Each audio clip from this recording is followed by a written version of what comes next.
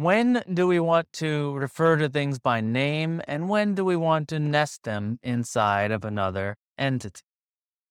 Hello, my name is Eric Normand, and you're listening to my podcast. Welcome. I'm writing this domain modeling book, and this is one of the concepts I think it requires some attention to. And I wanted to bring it up because I was thinking about how to explain this and how to write it down. And so I have some ideas about it. So here's the main crux of the problem. Or here's an example. Let's put it that way. So I want to represent a pizza that I'm going to order in a restaurant. And that pizza can have topping, and the topping, obviously the topping has a name like olive or artichoke heart. And the topping also has a price because different toppings have different price. So the question is, should I include let's say I'm going to have an array of these toppings in my pizza representation. Should I include let's say a hash map that represents the topping and its name and its price inside of the pizza? So I would argue no. You want to simply name the name. They use a string, basically. Use a string that says artichoke hearts or bell pepper. And so that also will work. And then how do you get the price? Well, you have a separate piece of data, like a lookup, a mapping from the name to price. Because as a consumer, as the customer, I do not get to set the price. My pizza does not own the price of that ingredient. This is simply a request that you make this pizza for me and a description of the one I want. So when I explain it that way, it kind of sounds obvious that I just want to name the ingredient and have something else know about the price.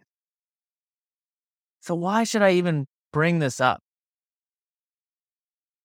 Well, I'll tell you, I think that it's not so obvious, especially considering the history of object-oriented programming. Because when you look at how object-oriented programming has been taught,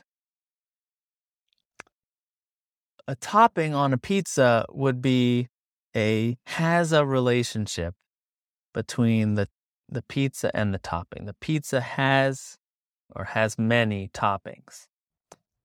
And the topping has a price. And so you would represent that relationship as a reference, as a pointer, which takes you out of the realm of data and into interacting objects, right? Because that pizza is allowed, because it has a reference to it, is allowed to call methods on it. And if you're modeling it in the sort of, I guess, the mainstream object-oriented way, some of those methods might be like set price. And that's just not that. I don't mean to pick on object-oriented programming here. I just want to show that it's not the mainstream object-oriented programming way is not the way I want to teach, and that it really does differ from the way I believe domain modeling should happen. This gets kind of more into operation modeling, but what does it actually mean to set the price of an ingredient? Does it, you have to think about the semantics of that. Does it change the price for everybody? Because maybe that object is shared between different pizzas. Or do you construct a new topping object for each pizza? These are questions that are usually left up to the programmer to figure out.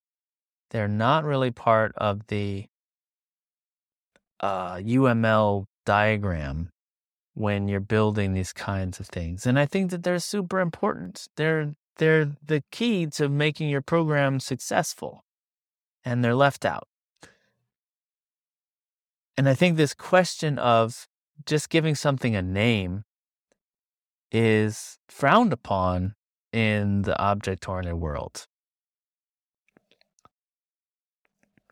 Okay, so I believe that in this case, you would just want to name it because the pizza does not own the concept of artichoke hearts. Your business does, right? Like artichoke hearts was going to have a price. Maybe there's another lookup for like where you keep it or how many you have in your inventory. Like these are all different ideas about artichoke hearts that are not owned by the pizza. Certainly not from the perspective of a customer. But when would you want to nest? Well, in some cases, most cases, or many cases, you would have a nesting when the thing is owned, when it can change within the context of that one pizza. So one example I've been working on in the book is if you have different kinds of sauces, let me list them. You have a tomato sauce, you have a pesto, like a basil pesto, and you have a bechamel sauce if you're making a white pizza. Well, that tomato sauce can have a spice level. Okay, so it's not just the name tomato sauce. You want to it has this sub state of spice level, and we'll just do mild, medium, and hot just to make it simple. Now that you would need to nest inside of the sauce, right? But that, of course, does have an ownership idea, that the pizza does own that particular sauce with its spice level. It's not, if I change the spice level on the tomato sauce, it's not the same sauce that another pizza has. In contrast, if I change the price of artichoke hearts on this pizza, why should I be able to do that when, and then does it change the price of other pizzas? Like, it doesn't really seem to work right. Usually the business would set the price for the pizza, whereas the customer is setting the spice level. Okay, so there's this, they both work. It's just that the naming of a subcomponent instead of nesting the subcomponent seems to have some rules about when you would use one and when you'd use the other. All right, that's all I wanted to talk about. I'm going to go into it in the book of like when you would choose one over the other. These are the kinds of these are the kinds of discussions that I think are important to have at the data model level that we just don't have. And well, now I'm going to rant a little bit about the state of the industry. I feel like these are the real skills that people need that just never get talked about. These little basic skills.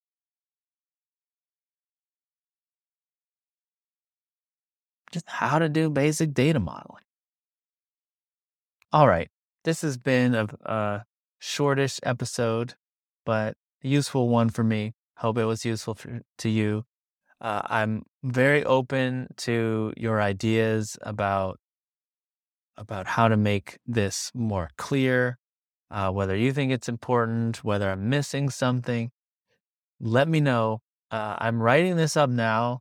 I do plan on self-publishing the book and publishing it in public, meaning as chapters come out, they'll go onto my website, so you'll be able to read them and comment on them. And man, I'm hoping that gives a lot of valuable feedback, and that would be so awesome to make this a really useful book for other people. So please, if you come across it, go or you want to help, just send me comments, because this is how we can make it better. All right. My name is Eric Normand. This has been another episode of my podcast. Thank you for listening. And as always, rock on.